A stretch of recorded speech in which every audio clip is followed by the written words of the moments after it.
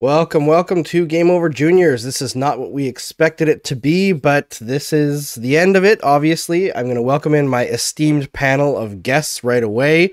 We had to create a new layout because I'm bringing in all of them. We got Mitch Brown, Lauren Kelly, and Tony Ferrari.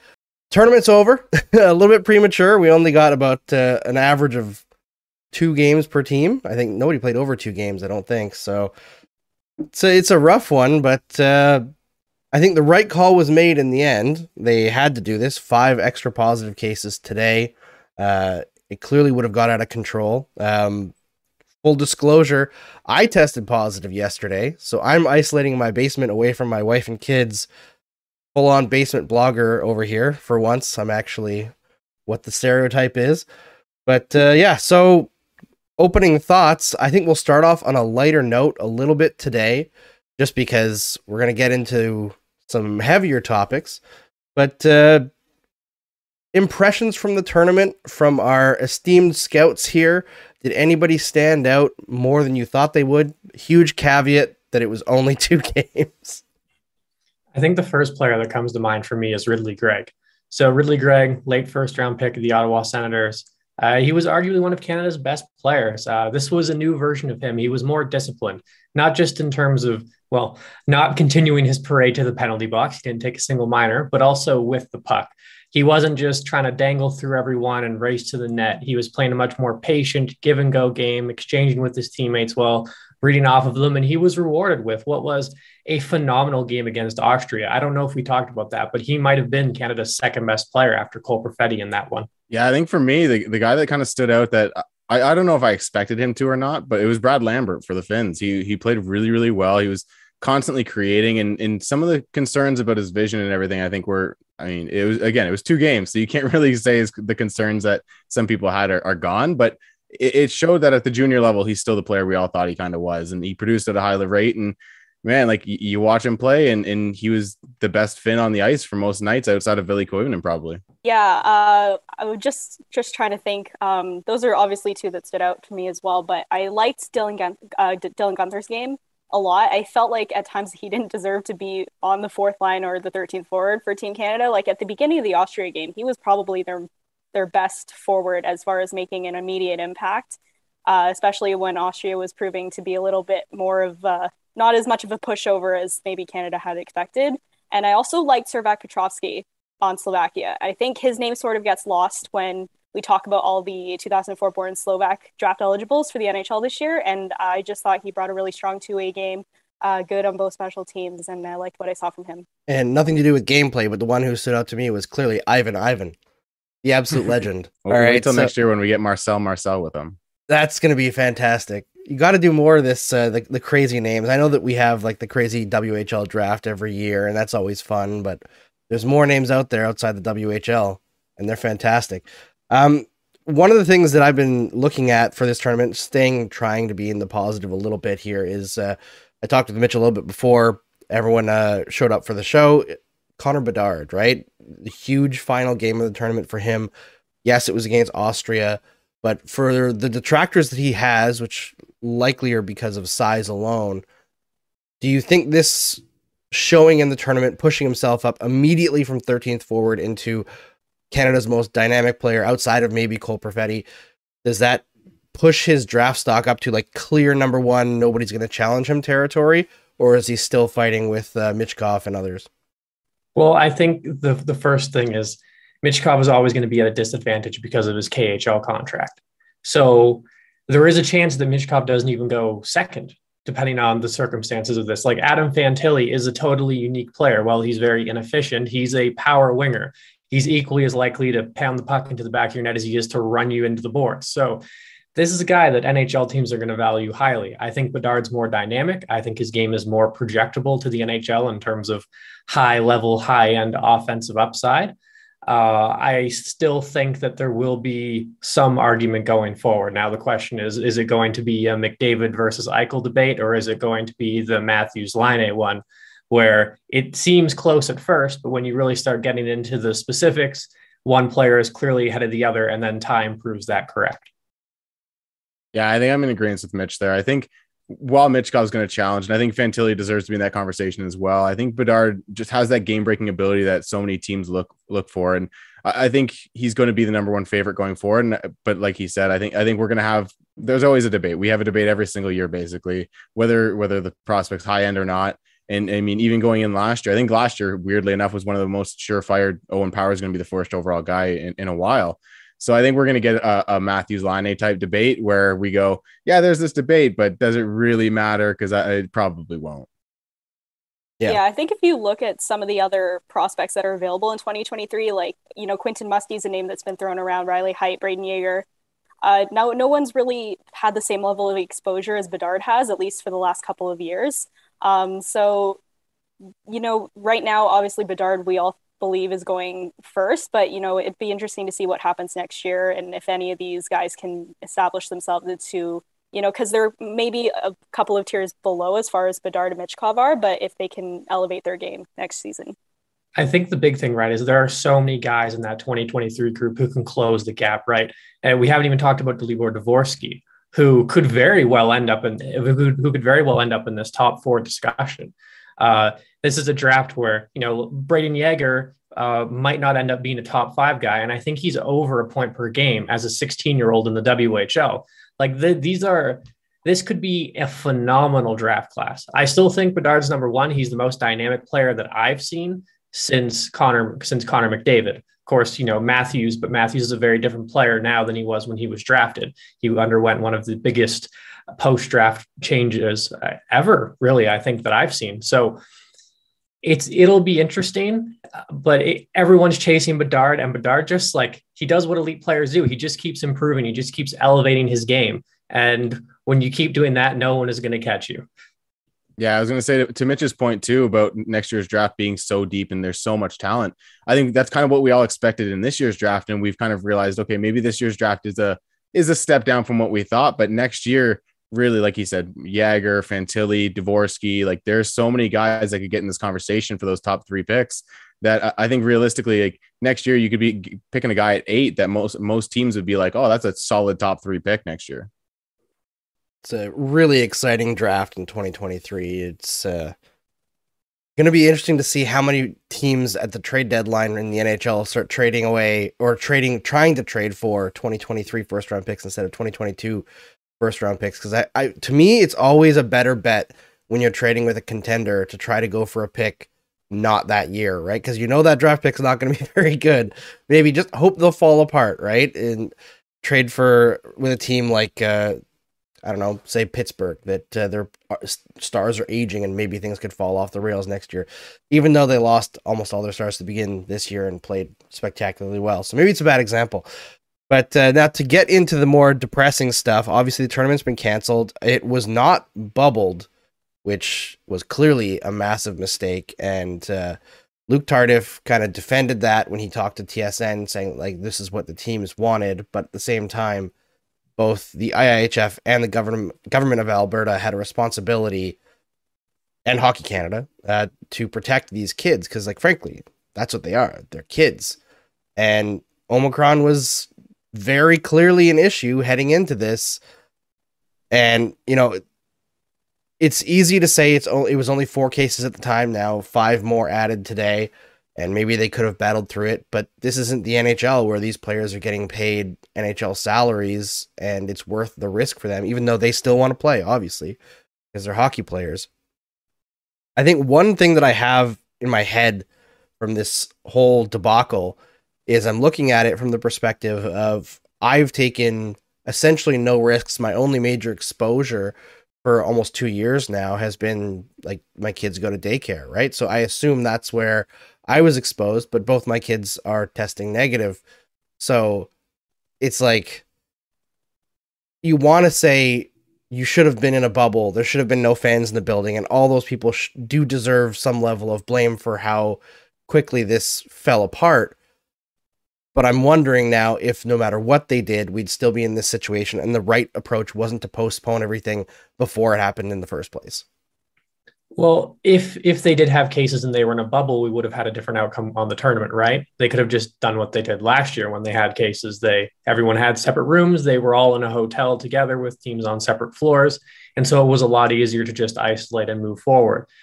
Um, yeah, I mean, I think the real question, of course, is uh, how we ended up here rather than was it the right call to cancel it, right? It's more about the failures of the IIHF of Alberta, as someone who lives in Alberta, the continued failures of Alberta, and also Hockey Canada. Yeah, I think the big thing I took away when I was in the media availability yesterday is I asked Luke Tardif directly. I'm like, did you guys consider bubbling up before the tournament? Is as you guys seen the run up to the tournament, everything was kind of going crazy with Omicron and everything. And both him, Scott Smith, and the IHF medical advisor all said that there was no plan to bubble. They had no hesitation on not bubbling. And to me, that blew me away because you saw the success it had last year. And even though you kind of shortchanged yourself in time, this year, with not planning to bubble up, December 1st, everyone knew what was going on with Omicron. Everyone knew what was happening, and that was before any teams flew in. So you had that time to go, let's throw this emergency bubble into effect that we have experience on doing last year. But at the end of the day, they didn't do that. They had weddings at the hotels. They had other guests and patrons sharing elevators and everything. And to be completely honest, it was just negligent on both Hockey Canada, the government of Alberta, and the IIHF. All three take the blame there. It is absolutely wild. Go ahead, Lauren. I don't have anything to add to that. I think Mitch and Tony covered it. Yeah, it blows my mind that there were weddings taking place at the hotels. Like, I wanted to follow up on my question, but I didn't get a chance. And I was going to like half-heartedly ask, like, did any of you guys attend the weddings? Is that how it got spread? Because at this point, I wouldn't be shocked. They took no precautions on this thing. It's hard to believe, and you know they're talking about how they did take precautions, but like, you know, if you're Hockey Canada or the IIHF, are you even in a situation where you can be upset at the hotel for hosting weddings when, like, shouldn't that have been part of the agreement that you signed to have these kids stay there? Like, shouldn't you have had a whole hotel for like all of the teams, like each one on a different floor kind of thing? Like, it's very easy seeing what's happened to look back and point out the issues, but I feel like a lot of these issues probably should have been easy to see from the get-go. Yeah, I think the one thing that kind of blew me away yesterday when I was talking to them is they were like, well, teams already thought the restrictions we had in place were too much. But with that said, we're seeing the Finnish coach come out, and we're seeing Stefan Lekochi, the Slovak goaltender, come out today and completely criticize the way things were run and say that this wasn't a COVID problem. This was a poorly run tournament problem. So if that's the case, then I don't see why there was who was it saying that the restrictions were too much? Who was it kind of calling that out? Because at the end of the day, if it was one team, screw that one team. You take care of the entire tournament. That's your job. And they didn't do that. Yeah, absolutely. I find there's like, I understand, you know, we've all been living through this situation for, it's been like what, 21 months now, heading into March 2022. It'll be 2 years. It's frustrating. I get it. I mean, I don't love wearing a mask everywhere. I don't like, outside of this, I've been wearing a mask in my own home now the last couple of days. You know, it sucks. It's isolating. It's like sad, and nobody likes living in a bubble. But if the IHF is so insistent on this tournament taking place when they've canceled everything else because this is one of their big moneymakers, I just don't understand how they wouldn't take every single possible precaution. And it's very clear that they didn't. And whether a team is complaining or not, like, are you the boss or are you the boss?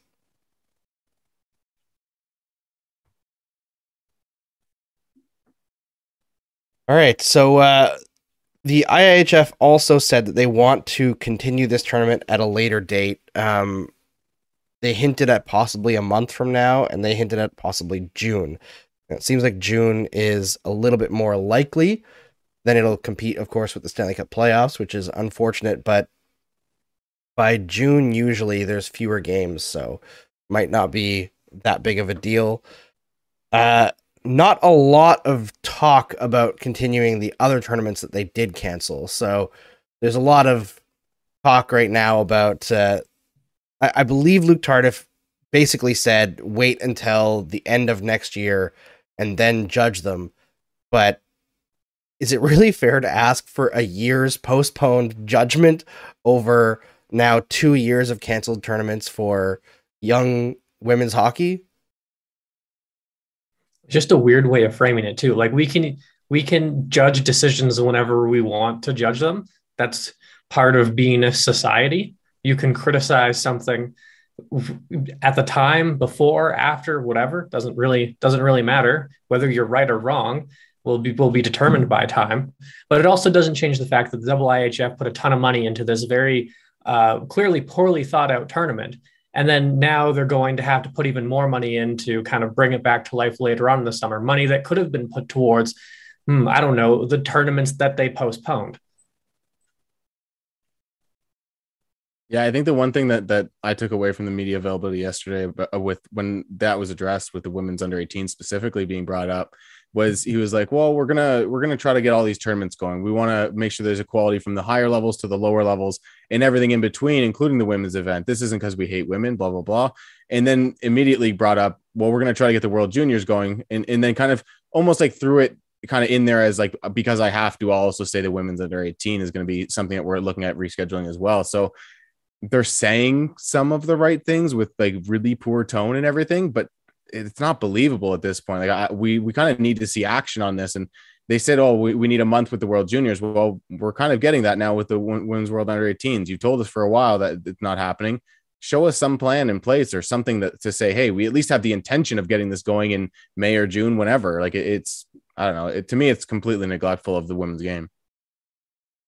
Yeah, I think it's the fact that it's been 2 years in a row also makes it harder to believe, right? Because there's been essentially no action from last year. So postpone makes more sense than cancellation, of course. And, you know, this, like the world we live in now is unpredictable. But at a certain point, you do have to have some sort of transparency. And I think that's part of the problem, too, is one of the things they kept saying yesterday was, oh, we're saying cancellation, but that's just because that's what we have to do to alter the event in the future. And I'm like, okay, this is some like weird linguistic gymnastics that you're doing. Like, you can't just say cancellation. Like, the word postponement exists for this exact purpose. So why not use the word you mean? And at the end of the day, I think this is just their way of saying cancellation so that if they don't get the chance to bring it back or they don't try to bring it back, then they don't get blamed for it. Yeah, I'm with you there, Tony. I feel like that whole language situation is 100% covering their butts. So, unfortunate. Does anyone believe that they can fix this situation and get it going for like more than just the World Juniors, that they're actually intending to get other tournaments going? I think the silence says everything. Yeah, the silence is deafening there. Apologies. Sorry. This stupid thing. All right, so we also have to talk about a few things that were tried to, or that were attempted to be snuck in during this whole situation, because the OHL tried to pull a sneaky on everyone while the World Junior situation was going crazy on social media. They also released that Montreal Canadiens draft pick, and you say convicted sex offender? Would that be the proper term? Anyway, it's technically a sex crime in Canadian law. Sex crime. Yeah. A sex crime, convicted sex crime person. Person convicted of a sex crime. Was reinstated by the WHL. Sorry, WHL for that slander. It's reinstated by the Ontario Hockey League to begin playing again January 1st. Now, this was like somewhat expected, but the timing of it is super intentional to throw that out while the World Juniors are being canceled and everyone's focused on that. He didn't get away with it, OHL. People noticed. The statement was so weird, too. Like they said, the programs he completed were what? Respect in sport, sport media, cultural awareness, and diversity and inclusion, and a few other things, which, like, I'm not disputing that those are important things to know. But there's nothing that specifically mentions women, consent, privacy. Like, it doesn't prove that he should have the privilege of continuing to play in the Ontario Hockey League. Because at the end of the day, it's a privilege. You don't pay for housing, you don't pay for food, you don't pay for gear, or even like transportation. You know, we unfortunately live in a world where we have decided that athletes are, for some reason, superior to the rest of humanity, that they deserve some sort of special right. But at the end of the day, playing your sport, playing at the level that you do, whatever level that is merely a privilege, which can be taken away from you at any time because it is a privilege. Especially when you do something awful. And I feel like part of the conversation around Logan Mailloux should involve, like, the things that you're talking about, Mitch, should not be just him. It should be like the sport wide, right? All these kids should be understanding that I understand, you know, like hockey players get around, they do dumb stuff because they're popular kids, especially in Canada. They have things handed to them, hand over fist. They do dumb things. And Logan Mailloux is definitely not the only person who's done this. He's the one who got caught. And I understand that people sometimes use that to defend him, but that's like the worst defense of all time. It's an indictment of more people. I think we need to expand that whole, like, this talk of consent and the training of understanding not to abuse your own power to all kids in, you know, major junior sports, to the entire hockey community, essentially, because we're seeing more and more now as stories come out that sexual misconduct is frankly rampant in this sport.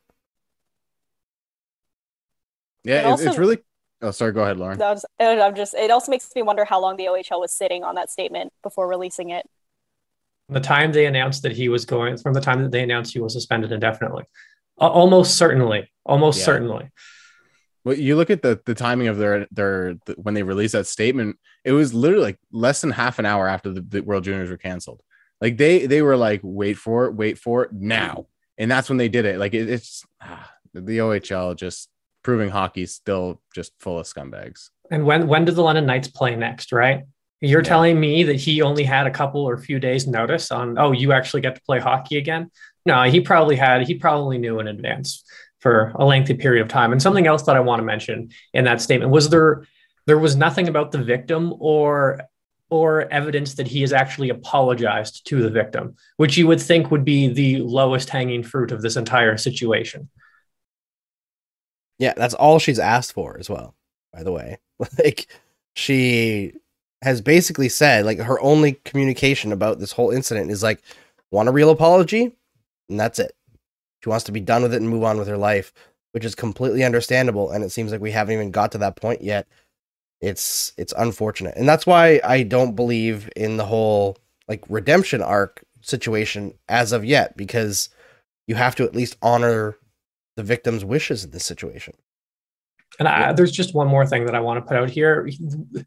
Public opinion isn't, you know, like the judicial system. We don't have to think that because he got cleared of things by whatever or whoever, that he suddenly deserves to be in this. We can hold the opinion that he doesn't deserve to play in the OHL because of the parameters that we have set as human beings. This is part of being in a society. And other people can hold different opinions. You're wrong, but that's fine. But we exist in this kind of weird environment right now where people seem to think that he's being canceled. And it's like, what consequences has he suffered other than getting fined in Sweden, getting roasted anonymously in a Swedish newspaper, and missing half of a season of OHL hockey? Like, that's very, very little in the grand scheme of things. Like, if cancel culture really existed, you would think that this kid would never be able to play a hockey game again. And here he is about to step back into the Ontario Hockey League, presumably going to play top 4, top pairing minutes, regular power play. He's a decent hockey player. He's going to be on highlight reels. His name's going to be everywhere. Yeah, he was canceled so hard. Canceled. He got canceled so hard that he got taken in the first round in the NHL entry draft. The first round. After writing a statement that said, "Don't pick me." Yeah. Yeah. I think the one thing I go back to, and it goes back to the statement that they made, and the everything that's kind of gone on around him, and everything the Montreal Canadiens have said since the draft pick and everything is something that SDPN kind of czar Adam Wilde always says is show us receipts. If you want to get that redemption arc, show us the receipts that you've done something, because like Mitch said, everything that they've said that he's done has basically nothing to do with what he did, which was sexually assaulting somebody or like victimizing this girl because he felt like he was in a better position than her and he felt that he was better than her and above her. So show some receipts, show some actual remorse, do something to actually better the situation of those people in that situation. And then maybe we'll start to consider it, because like Mitch said, like, we're not the judicial system. So if we want to say this kid doesn't belong in the OHL, like, that's more than our right. Like, and at the end of the day, the OHL is going to do what they do. And he's, like Mitch said, he's going to play a prominent role for one of the biggest franchises in Canada in junior hockey.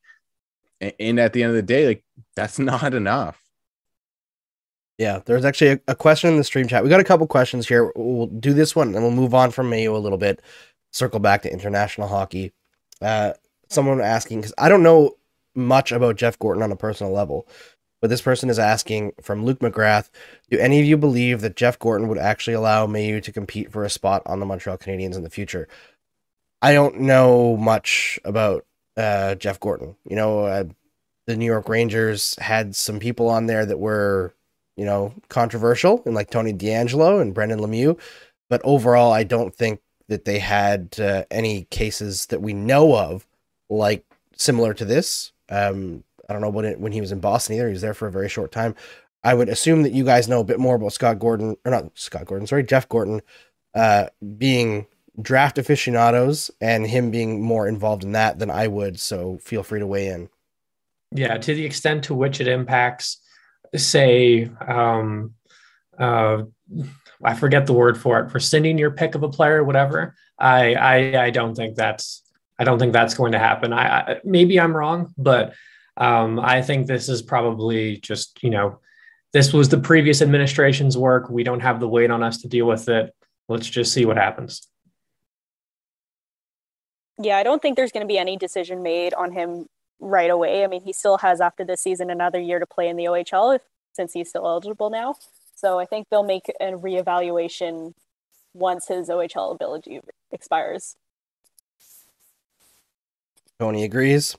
All right. Yeah, I've got nothing else. Yeah, it's a tough situation because it's almost like we're just in a position now that he's being reinstated that we wait and see. We want to see the work being done. Obviously, we want to see more transparency. But, you know, I talked to Eric Engels relatively recently about this whole situation, and his opinion was, like, at this point, they've bottled it so bad from a PR perspective that giving up on the player at this point would not help them. So the goal needs to be introduce real transparency and real growth for this person so that they can not, you know, do this again, obviously, and also maybe be an example for others to not do it. It's kind of a no-win situation to me. Like, it's like, maybe they can do that. There's a new management team in Montreal now, so maybe it's a little bit different, but my experience just observing and reading and researching that organization is over the last 10 years or so. They have not been in an organization that has actively made people better people. So we'll see if the new administration can do that. But we'll talk about something that was brought up by Finn here on the stream chat a few minutes ago when we were still talking international hockey. And we'll kind of close it on this because I think it's a really interesting idea and something that I saw brought up on social media yesterday as well. Are you guys for a situation where they create a essential, like, mini international hockey expose essentially for all these tournaments that have been canceled and do them all at the same time in one giant bubble somewhere, you know, like with enough rinks, have like a major, like, you can have major TV destination thing, right? Like a major broadcast thing where you could put like the women's under 18s and the men's under 20 world juniors on at the same time. They could just kind of go around different rinks, different times of the day, and be like a huge international hockey fest, essentially. You think that would be something to be worthwhile? It would maybe cut down the costs as well, because you're doing it all in the same bubble at the same time? I was just thinking about how good of an idea it could have been if they just moved the World Juniors to Edmonton or Red Deer and then had the the women's under 18 championship play in the one that they didn't take. Because you already have the ice time booked. They should have had better hotels figured out, but you know what I mean? Like, they had all the logistics in place to do this. They just needed to commit to it one way or the other.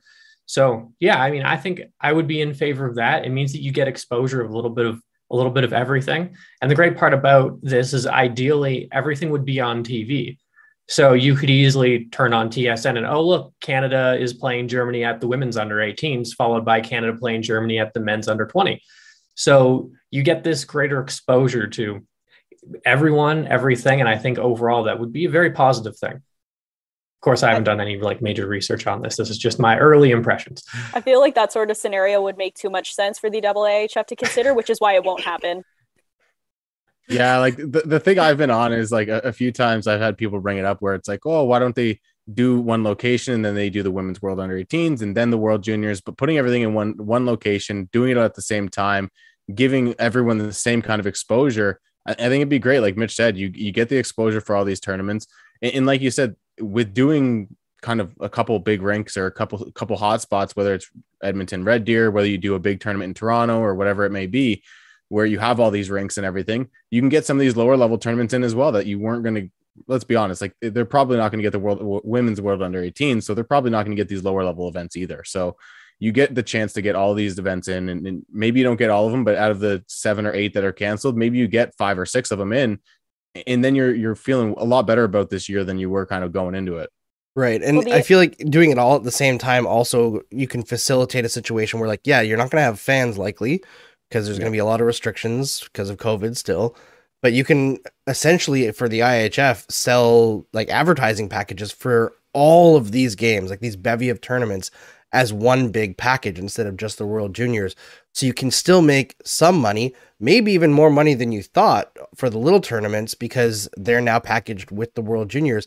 And because there's no fans, you're not necessarily restricted to having to use like, I always want to call it the Ice Palace in Edmonton, their new rink, but you could play like where the Oil Kings play. You can use all these smaller rinks that maybe you wouldn't have wanted to use before because there's not enough fans in there.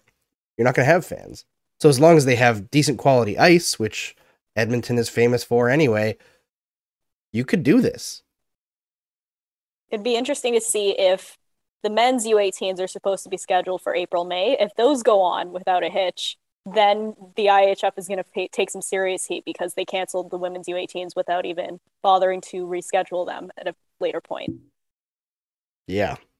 It's unfortunate. I feel like there's an opportunity here. This has kind of been my biggest annoyance outside of the mishandling overall.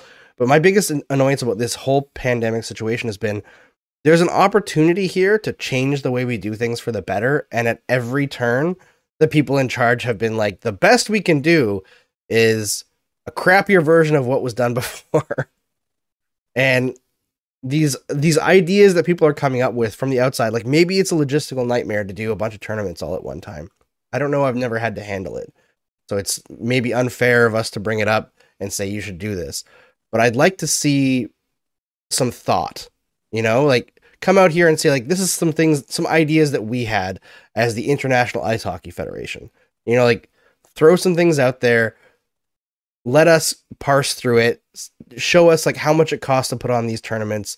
We already know how much money you're hoarding. It's around $40 million based on the public documents. So I think we all need to see more from the IIHF before we talk about this situation being resolved, essentially. Like, it's incredibly unfortunate that we're at this stage and there's no progress, essentially. Like, there's no improvements to the future. It's just like, well, I guess we're just going to have to cancel stuff and move it to a later date, and we'll try this, and if it doesn't work, we'll cancel again. Like, it just seems so lazy. Yeah, the word I've continued to use, whether like earlier today on the radio or on different podcasts I've been on recently, is just neglectful.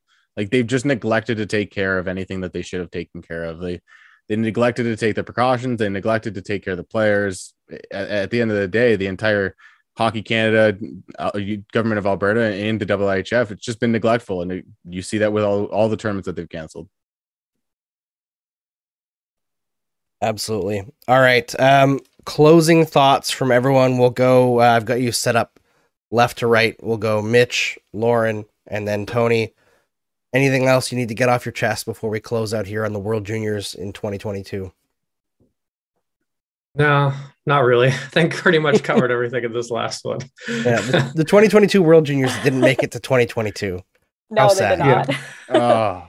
I have a plea for whoever drafts Shane Wright this summer or next summer, I guess. If he wants to come back for the 2023 World Juniors, please send him. Oh, geez. Actually, before we do closing thoughts, I did have a question for you guys because I was looking through. I tried to look through as quick as I can, but I'm in the middle of like brain fog, exhaustion from this whole COVID garbage.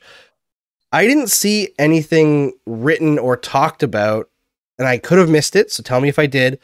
Of if this tournament gets postponed until June, what if somebody who was 19 in this tournament turns 20? Are they still eligible?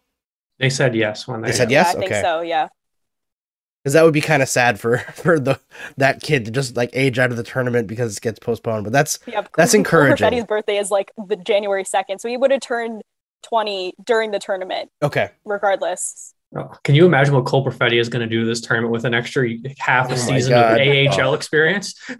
I mean, I've seen some Jets reporters talking about how he might be up with the Jets like right away because of how good he's shown. So we'll see. I mean, they're a team that's looking for a spark as well with a new coach. So I guess, yeah, closing thoughts for Tony. You got any? Not really. Jesper Wallstedt was fun while it lasted, I guess. That's really all I got. Yeah, we didn't even get to see Kosa. No. Oh, no. No. What a lost opportunity this whole thing has been. It's really unfortunate. It's sad. And for those who, I think we've covered it a few times, but for those who are thinking that we're just sad about the World Juniors being over, we are equally sad about the women's under 18 World Championships. It's the whole thing is extremely unfortunate and frustrating. And we all want to get to a point where things are better than back to normal. It just doesn't appear like that's going to happen anytime soon. Yeah. All right. Thanks everyone for joining us here today. If you like the show, please like it on YouTube, subscribe on YouTube, check out the podcast everywhere you can find podcasts. It's all over the place. Spotify, Apple Music, Google, Amazon Music even. And Game Over International is not dead.